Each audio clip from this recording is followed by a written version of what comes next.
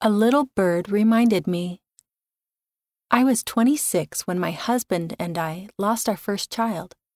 Kennedy was diagnosed with a brain tumor when she was only 13 months old.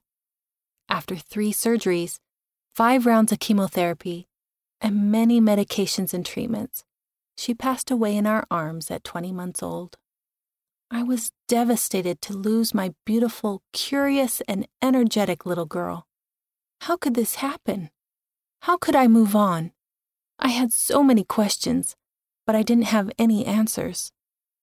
A couple of days after the funeral, my husband and I visited the gravesite, still covered with beautiful pink flowers and ribbons from the funeral. As I thought about my daughter, I saw a tiny baby bird, too young to fly, hopping on the grass.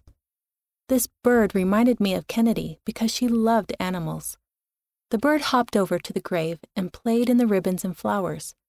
I smiled, knowing this is exactly what Kennedy would have wanted. The bird then hopped toward me. I didn't dare move a muscle.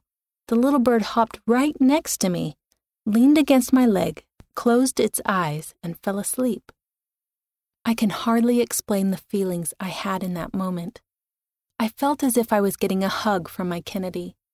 I could not hold my daughter, but this little bird, a creation of our Father in heaven, could come and rest its tiny head on me, reminding me that Heavenly Father understood my pain and would always be there to comfort me and help me through this trial.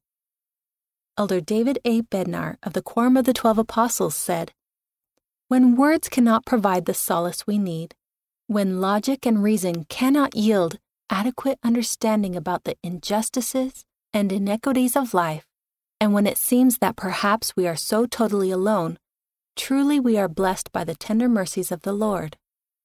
I still didn't have all the answers to my questions, but this tender mercy reassured me that Kennedy and I are both loved by our Heavenly Father, and that through the atoning sacrifice of His Son, Jesus Christ, I have the hope that Kennedy, my husband, and I will one day be together again as a family.